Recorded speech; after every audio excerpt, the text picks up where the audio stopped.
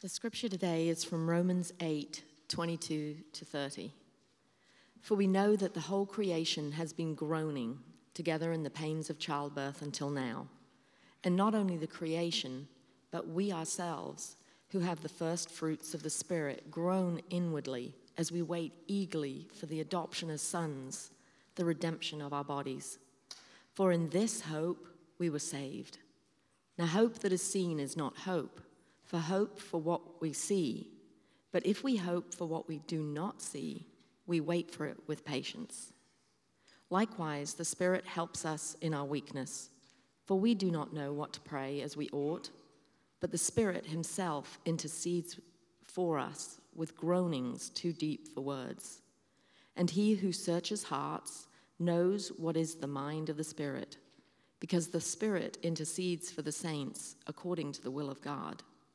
And we know that for those who love God, all things work together for the good, for those who are called according to his purpose. For those whom he foreknew, he also predestined to be conformed to the image of his Son, in order that he might be the firstborn among many brothers. And those whom he predestined, he also called. And those whom he called, he also justified.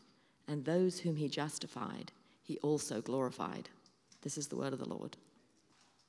Amen. Thank you, Vicki. So good morning. I didn't introduce myself before. My name is Drew Bennett. I'm one of the pastors here at Redeemer City Church. It's good to see all of you this morning. We continue in a series in Paul's letter to the Romans. We've been kind of camped out here in chapter 8 for a few weeks, which I'm grateful for. It's a high point of our scriptures. This is our last week before we leave it, so I'm relishing this last visit.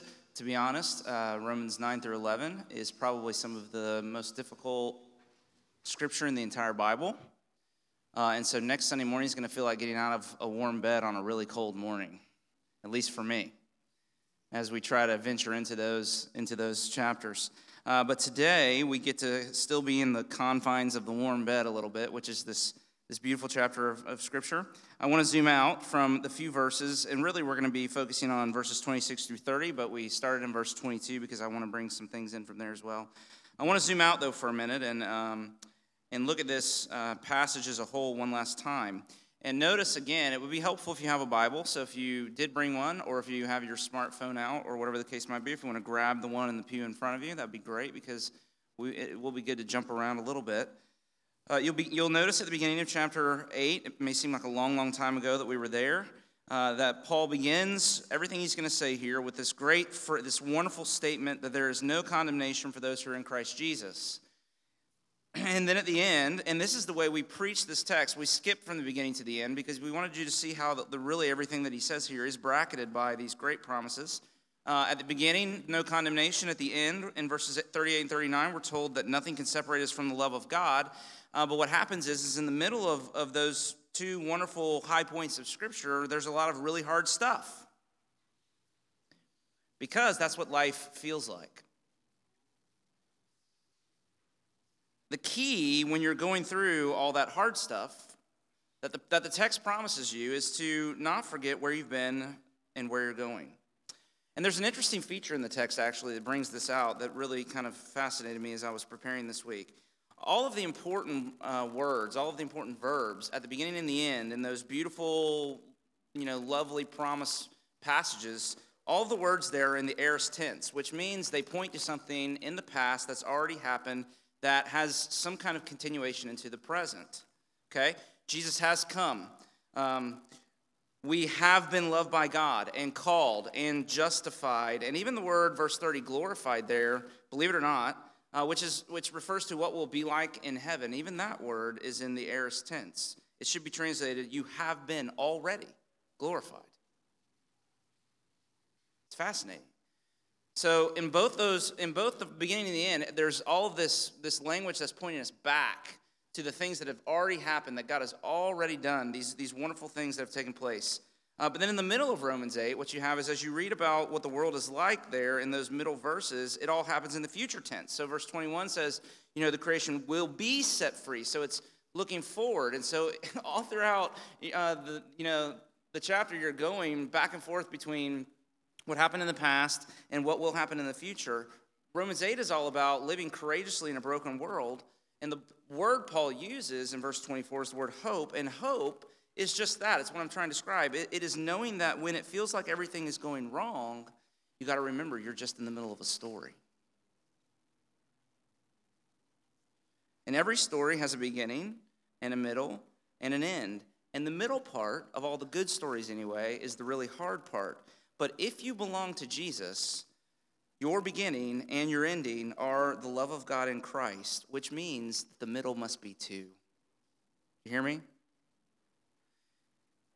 If you're in Jesus, the way the passage lays out, then your beginning and your ending is the love of God in Christ. And if you began in the love of God in Christ, and if you're headed for the love of God in Christ, then guess what? Wherever you are today, guess where you are? You're in the love of God in Christ. And that's what you have to remember. That you have to remember that God has decisively loved you and committed himself to you. And he has a plan and a future for you. And those two truths have to be the frame or the bracket, whatever analogy you want to use, have to be the frame for which you view whatever the today is that you're facing. And so, no matter what's happening, you frame your life with those truths, and then the result is that you don't stop living loved. You keep showing up, you keep loving, you keep longing, you keep hoping. You don't shut your heart down. You don't move out of the story God is telling. That's the life of the Spirit. Have you noticed? Did you notice in this chapter how many times the Spirit is mentioned? The Spirit's everywhere in Romans 8. And what fascinates me is what we'll see this morning is you come to verse 26, you'll notice that when all of this mention of the Spirit, where Paul ultimately takes us, is he says the work of the Spirit in keeping us in the story is really a moving us into the discipline and the habit of prayer. So I was surprised when this became a sermon about prayer, I'll be honest with you. Because typically this would be a doctrinal high point in the Presbyterian tradition, right? But really, I think what Paul's saying is the only way you get through life is to figure out how to pray. And that's actually the Spirit's work. And so we're going to see three things that the Spirit does and that are really evidences and assurances of the Spirit's work in our life. The first is that if the Spirit is at work in you, then you will pray. The Spirit leads you to prayer. That's the first thing. Secondly, you'll see not only does the Spirit lead you to prayer, but part of the function of the Spirit is to lead you to praying from the appropriate depths. And then lastly, the Spirit also will lead us to praying from the appropriate wide-angle lens. And when those three things come together, when you start to pray by the Spirit from the appropriate depths, when you start to pray Spirit's wisdom from the right wide-angle lens, then you find the courage to keep going in the middle when life gets hard. And so let's look at those three things together as we walk through this text together, okay? So let's just talk about how the Spirit moves us to prayer. Let's connect this with what came before. So verse 26, likewise, the Spirit helps us in our weakness, Paul says, for we do not know what to pray. Now, he's been talking about hope in verses 24 and 25. And so he's transitioning from hope there in those verses to prayer beginning in verse 26. So the ministry of the Spirit in the middle of the hard stuff is to help you wait and not lose heart. You see that twice up there. To wait patiently or to wait eagerly for adoption as sons. So the ministry of the Spirit is to do that, is to help you wait and not lose heart. In the same way, the Spirit helps you pray beginning in verse 26. So the Spirit produces hope. And the way that hope expresses itself in your life is through this habit of prayer. Therefore, the degree to which you turn to prayer when life gets hard is a measure of the Spirit's work in your life.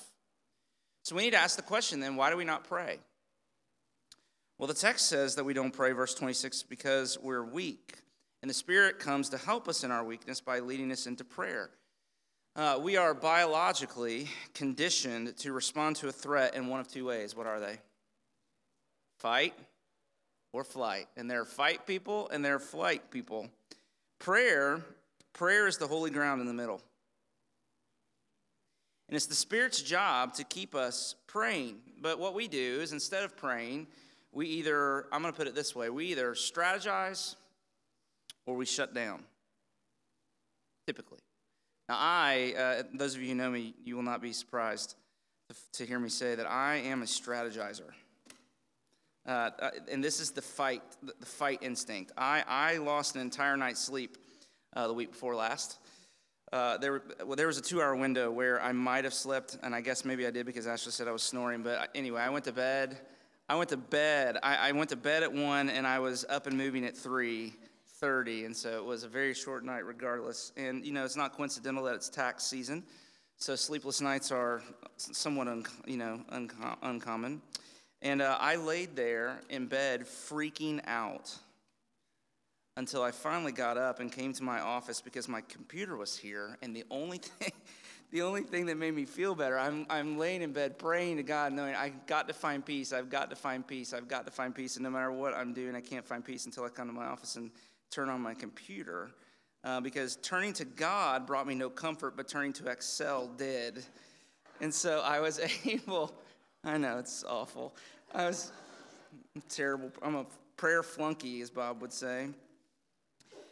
I was able to come up with a plan in the middle of the night on this sleepless night, and I was able to see how, at least I thought, I could fix the problem. And once I had a plan, and once I knew there was a way for me to be able to fix the things that were going wrong, only then did I begin to settle down. And that's how I do life. As long as I have a plan, I feel pretty okay.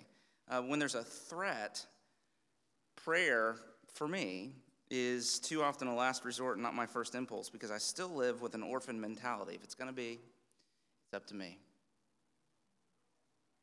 It's a spiritual weakness. It's sin. And what is sin? Sin, in its essence, this is John Stott said this. He said, the essence of sin is man trying to substitute himself for God. And so if I face a threat by strategizing instead of praying, then that's exactly what I'm doing. I'm saying, it's my smarts, it's my strength, it's my wealth, it's my plan that's going to get me through this, not God. So when things feel out of control, I'm not okay until I can figure out how I can regain control. Anybody else? You with me? See some people shaking their heads. It's good to know that I'm not alone, that I'm not the only one. And that's the reason for the plan. The plan allows me the delusion that I am in control of my life, and it is just that. It's a delusion. And I'm talking about unbelief here. I don't like the story God is writing, so I'm going to write my own. That's what I mean. Now, I strategize. Other people, and you may be in this category, other people shut down. They go numb. They shut off their hearts.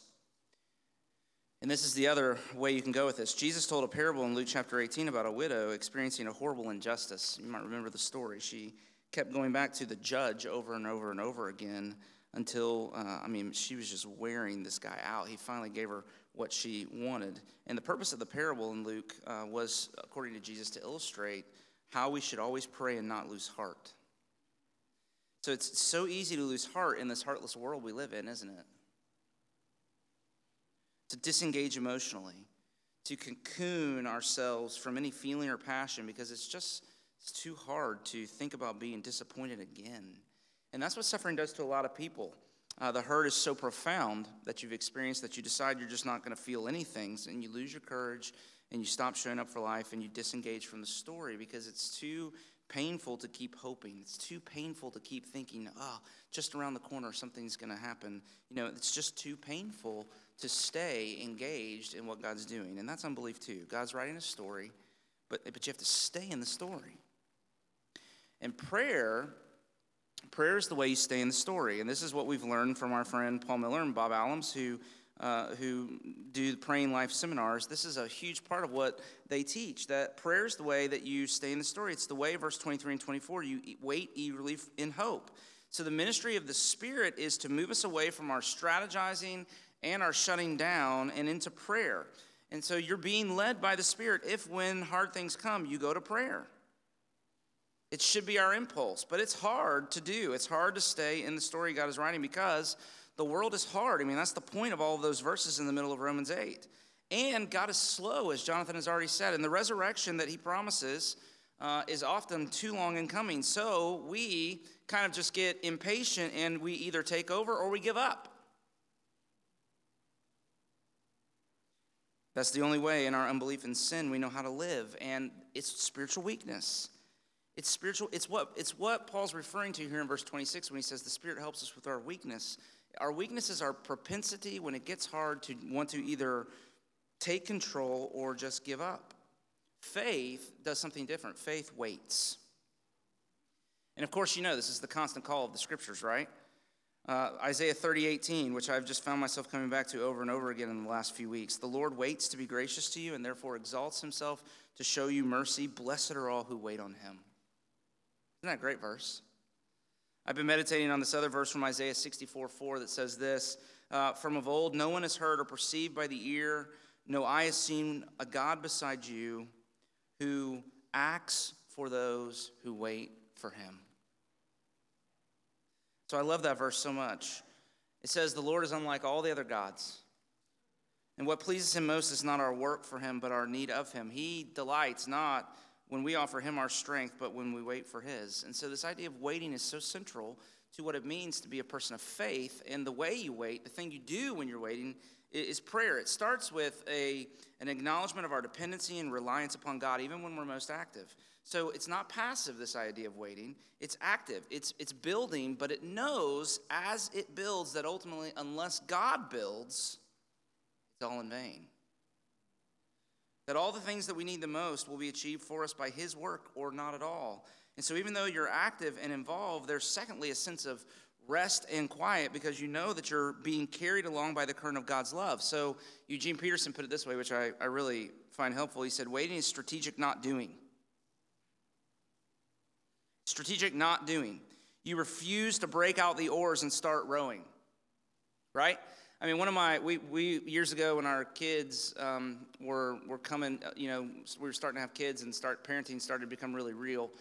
Probably about the time I had a third one or something like that, I started to write down, how am I going to do this parenting thing? And one of my top things is, one of my top goals in my parenting of my children is to just stay out of the way of God's parenting of them.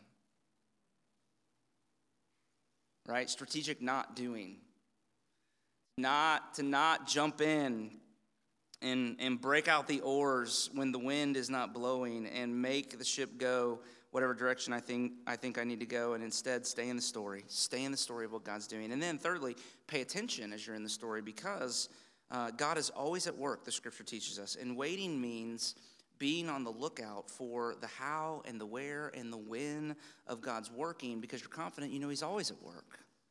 And that's where prayer comes in. Prayer is not a laundry list of things we need God to do for us. Prayer is communion with him in the midst of the story. It's waiting with God while he in his time unfolds the story he's writing. And so the Spirit helps us stay in the story by leading us to prayer. That's the first thing. Now the second thing, if you keep looking with me in the text, you'll see the second thing is that the Spirit helps us to pray from the appropriate depths. So I start talking about prayer, and most of us roll our eyes because our experience of prayer is monotonous and boring, right? We start every prayer conference this way, don't we, Bob? I mean, this is people's experience of prayer. And I want to say the reason our prayers are so flat is because we do not pray from the appropriate depths, but the Spirit does, as we're told here, and it's his job to take us there. So the best example I can tell you, men, we're not so great with expressing our feelings. At least we use that as an excuse a whole lot of times, right? Can I get an amen, ladies? The men, I'm sorry, I'm just not good at that. And that's why there are Hallmark cards for your anniversary that put into words for you all the things that you feel, but either you're too lazy or just unskilled in being able to write those things on a piece of paper. And so you buy the card and it says for you maybe what you feel, but you've not been able to put into words. The Spirit's job is just that. The Spirit takes our dull prayers and brings the appropriate affectation into them. That's his work of intercession, we're told here. Verse 26, he intercedes for us with groanings too deep for words. So where we are most times shut off from the lower regions of our heart, we don't go deep into our hearts, the Spirit does. The Spirit groans, we're told. Don't you love that thing about the Spirit groans? That's an amazing thing. And the Spirit groans with depth of emotion and longing that surpasses explanation. That's too deep for words. In other words, the Spirit goes places we cannot go on our own.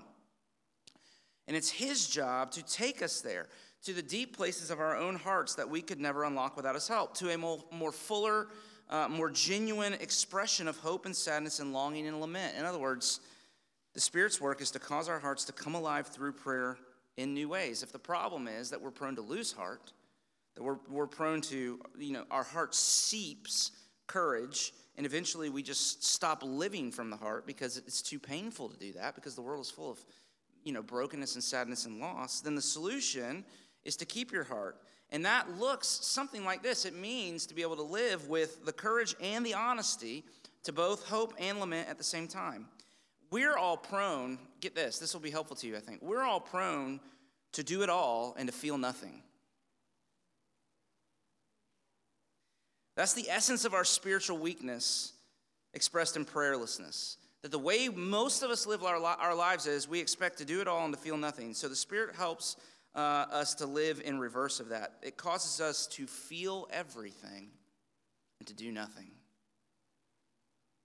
Now you can get a picture really quickly of how difficult that is, can't you? Doesn't that feel awful? Does that sound awful to anybody else? And yet that is the place where the heart is truly alive. That's the depth.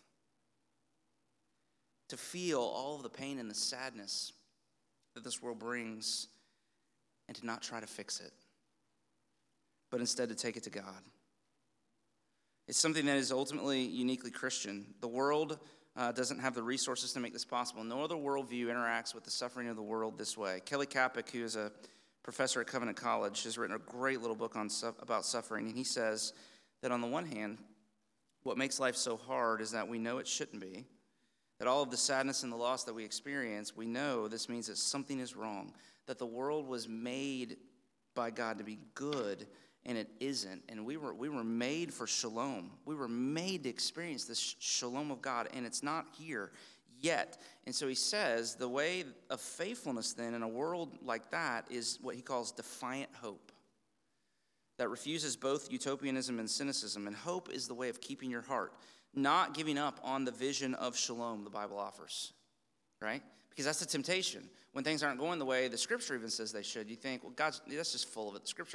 The Bible's not realistic. It doesn't know what it's talking about. No, you refuse to give up on the vision of shalom the Bible offers with defiant hope, but also at the same time, there's also alongside of that lament, which acknowledges that the world is so broken that there is nothing that we can do to fix it. Man, we avoid this, don't we? Every funeral service now is a celebration of life. And I can't help but wonder if it's because we can't escape the idea that feeling sad is a sign of spiritual weakness. And I just want to tell you, it's not. What passes for faith is often dishonest and heartless. It's a way of not feeling. Calling a funeral a celebration of life can be a way of not dealing with just it's sad to say goodbye to somebody you love. It's a surface level interaction with the world's brokenness, but we're after depth, remember?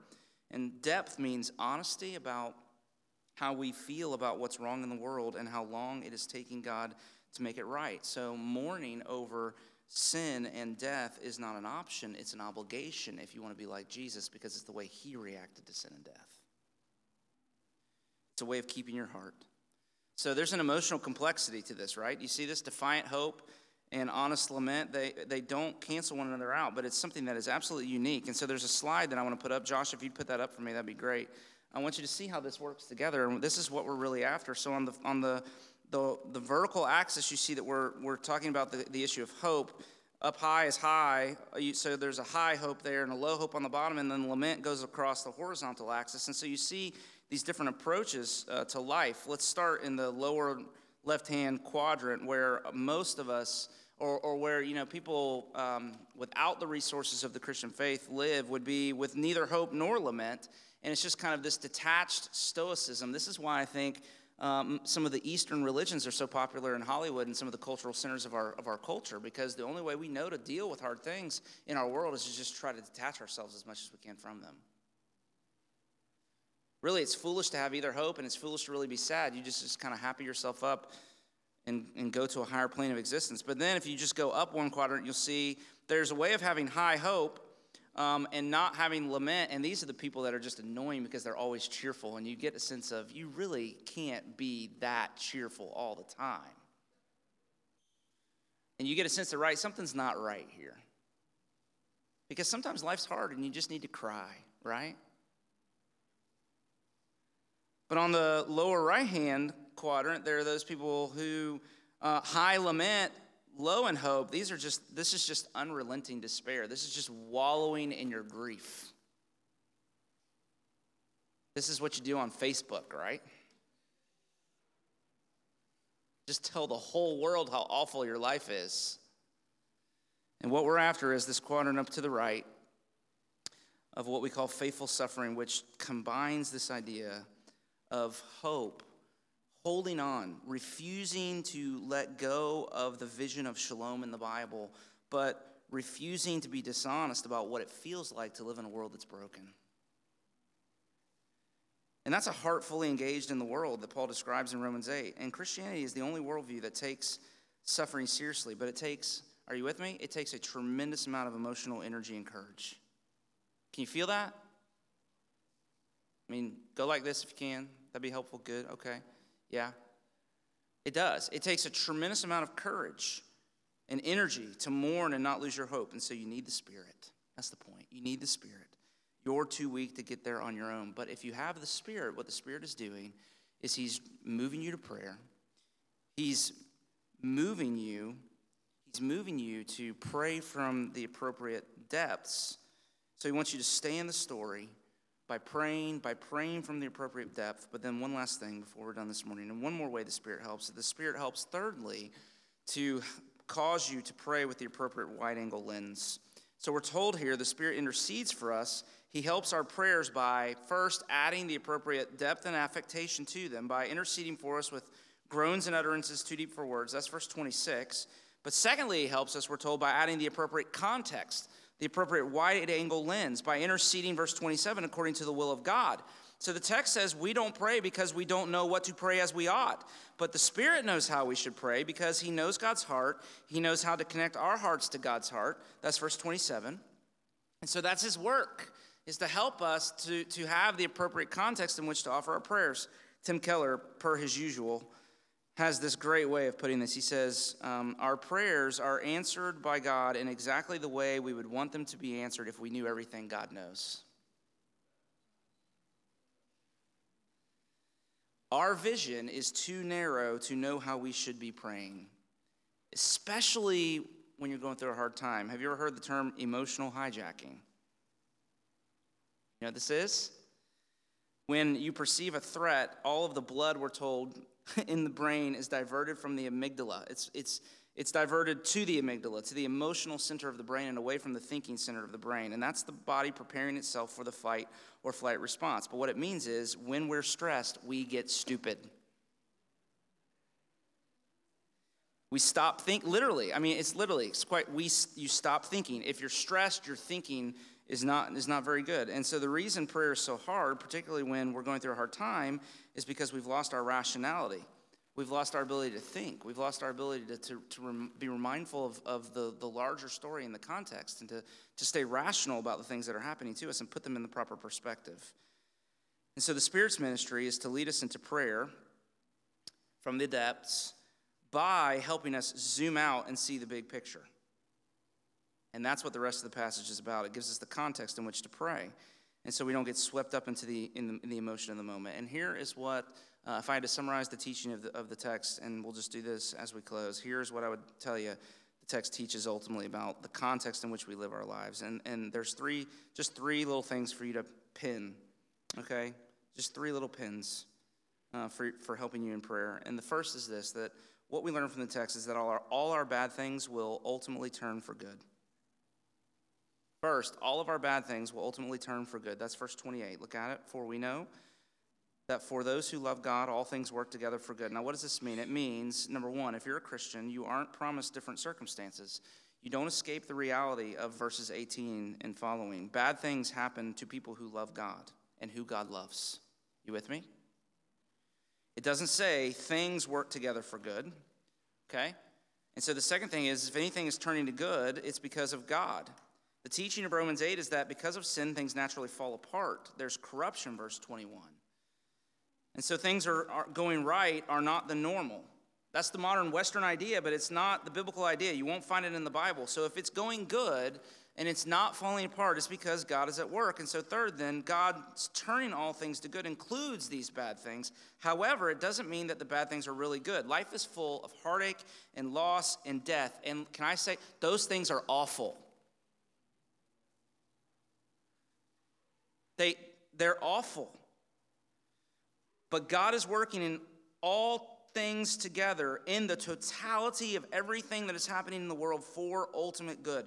And there's not a one-to-one correspondence. You might not be able to say, this bad thing that I went through has led to this good thing that I'll ultimately experience. It probably doesn't work that way. I got fired from this job, but it was because I was supposed to have this better job that God's given me. Yay, isn't God great? All things work together for good. It really doesn't work that way. And you probably will have to wait for more than a week, maybe a year, or more than a decade. Some commentators and theologians muse that maybe it will be 1 trillion years into eternity, and we'll still be discovering all of the connections and subtle ways that God is working together things for good. Because it's that big. And he is consistently and pervasively that good. An ultimate good for the whole of everything. It's a much bigger project than good that makes up for the bad little things that little me has to go through. Do you see what I'm saying? Ultimate good for the whole of everything is what we're talking about. Wide-angle lens. So whatever you're going through, no matter how scary it feels right now, if you love God, if you belong to Jesus, the end of the story is that they all lived happily ever after. We're not told how. We're not told when. All we're given is the character of God. God is at work, we're told. He's involved in every single detail. That comes across in this word, verse 29, predestined. It means everything is fixed. The outcome is sure. So when God says that he will turn all things to good in verse 28, because of verse 29, you can be confident that he will, because he is sovereign and in absolute control of the movement of the planets orbiting the sun and the collision of subatomic particles on the cellular level. Nothing happens to you that he is not the cause of. And everything he does comes from love. Beginning of every laid plan for you is love. And that's the word foreknew, verse 29. And there's a lot of theological wrangling about that word, and especially how it relates to this idea of predestination. And it doesn't mean, let me just say this, and we're not going to stay here long. It doesn't mean that God looks into the future and sees what you do and then makes choices and plans accordingly. Paul doesn't say God foreknows the choices or the course of events of our lives. It says he foreknows people, those whom he foreknew. So in the Bible, to know someone means that you love them uniquely. So it means that God loved you decisively ahead of time. Literally before time. Before Madison Bumgarner pitched the 9th inning of the World Series a few years ago, which he basically single-handedly won for the Giants, if you remember, his dad sent him a text in the top of the 9th inning while his team was at bat. He sent him a text before he went out and told him how much he loved him. Why? Because he wanted him to know, in the interview they gave later, he said he wanted him to know that no matter whether he won or lost the game, he went out to that mound, the beloved son of his father, and he would come back into the dugout after the game was over, the beloved son of his father. It didn't matter what happened in the 9th inning. And that's what you've got here. God is absolutely sovereign. He is unconditionally committed to you, and therefore you can trust him when he says that all of our bad things will only turn for good. But secondly, and I'll be much, much faster from here. Secondly, we're told that all of our good things can't be taken away from us. Verse 29, for those he foreknew, he predestined to be conformed to the image of his Son, in order that he might be the firstborn among many brethren. And so here we're told what the good that God is doing is. Look at that word for there. For there means Paul's explaining what he just said in verse 28. He's unfolding his argument. God is working all things together for good. Well, what's the good? That's what verse 29 is about. This is a good lesson on how to read the Bible. You should never read verses 28 without verse 29. People quote verse 28, pull it out of context to make themselves feel better about whatever awful thing they're going through and promise themselves that tomorrow's going to be better. But you need to read verse 28 with the explanation of verse 29, because the good in verse 28 is not a better life circumstances. According to verse 29, it's a better life. And do you know the difference? They're not the same things. Good circumstances and a good life are not the same things. I mean, what is the good that God is doing in all he's doing? Verse 29. He is conforming us to the image of Jesus. The good that God is moving you towards is to sculpt you into Jesus' likeness so that all of the luminosity that you see in his life will come into yours as well. All of his beauty, all of his greatness, all of his compassion, courage, all of his intimacy with the Father, all of his relational wisdom, all of the beauty of who he is. You get all of that. I mean, you read the Gospels, I hope, I do. You read the Gospels and there's such life in Jesus, right? He never sulked. He never cowered. And God is on a mission to bring you life like that. Here's the thing, suffering, pain, hard times is his tool. What the text teaches is suffering can't take it away from you. It can take from you, but it can't take the most important things away. In fact, just the opposite. Suffering is the chisel in God's hand to give you a better life than you have now, to give you indestructible joy and peace and courage and hope and all of these kinds of things. And so it's true that all of our bad things turn for good and that all of our good things can't be taken away from us. But then the third thing is that all of our best things are yet to come. And that's verse 30. Those he predestined, he called. Those he called, he also justified. Those he justified, he also glorified. What's the end of our story? Glory. And let me just define glory by using the words of one of the Karamazov brothers in Dostoevsky's famous novel, where he says this. He's talking about the end of the world. He says, suffering will be healed and made up for. In the world's finale, at the moment of eternal harmony, something so precious will come to pass that it will suffice for all hearts, for the comforting of all resentments, and to make it possible to justify all that's happened.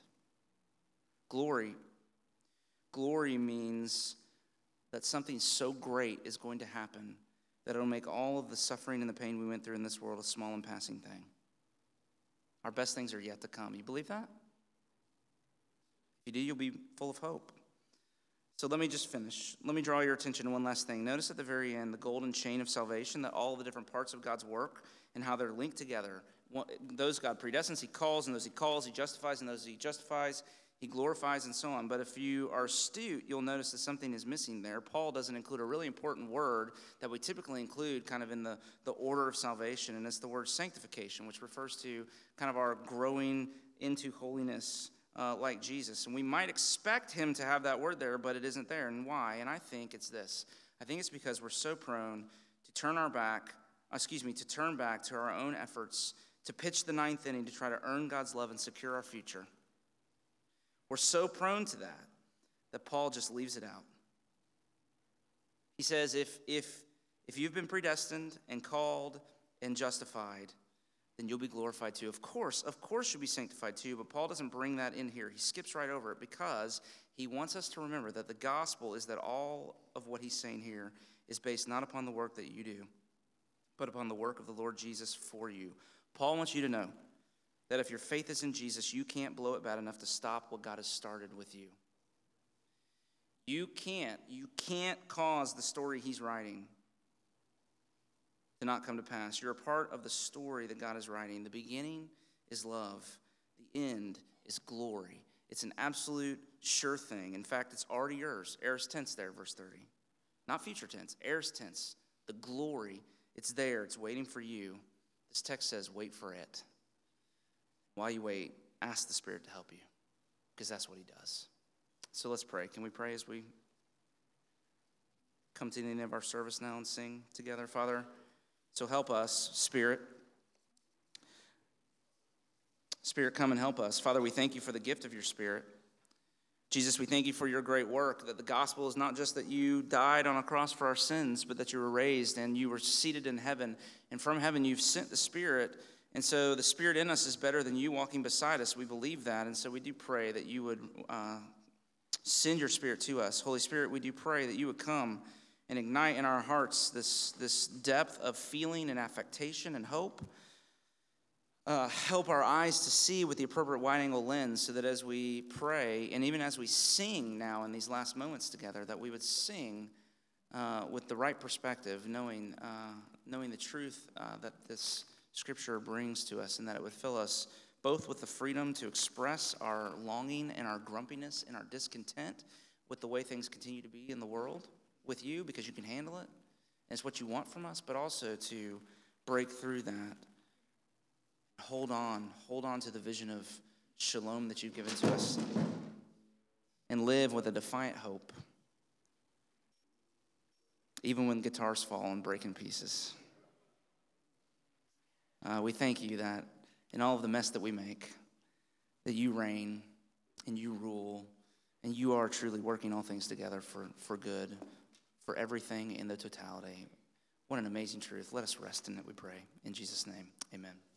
He seals our hearts with the promise of his goodness to us. And so as we are sent from this place now, we go fully confident, if your faith is in the Lord Jesus, that you go under the Father's protection and care with the promise of his Spirit to lead and guide you. That's what these words mean. And so receive the words of this benediction then as he sends us out into this world that can be hard to walk through, but with the constant promise of his provision and grace. May the Lord bless you and keep you. May the Lord make his face shine upon you and be gracious to you. May the Lord turn his face towards you and give you his peace, both now and forevermore. Amen. Go in his peace.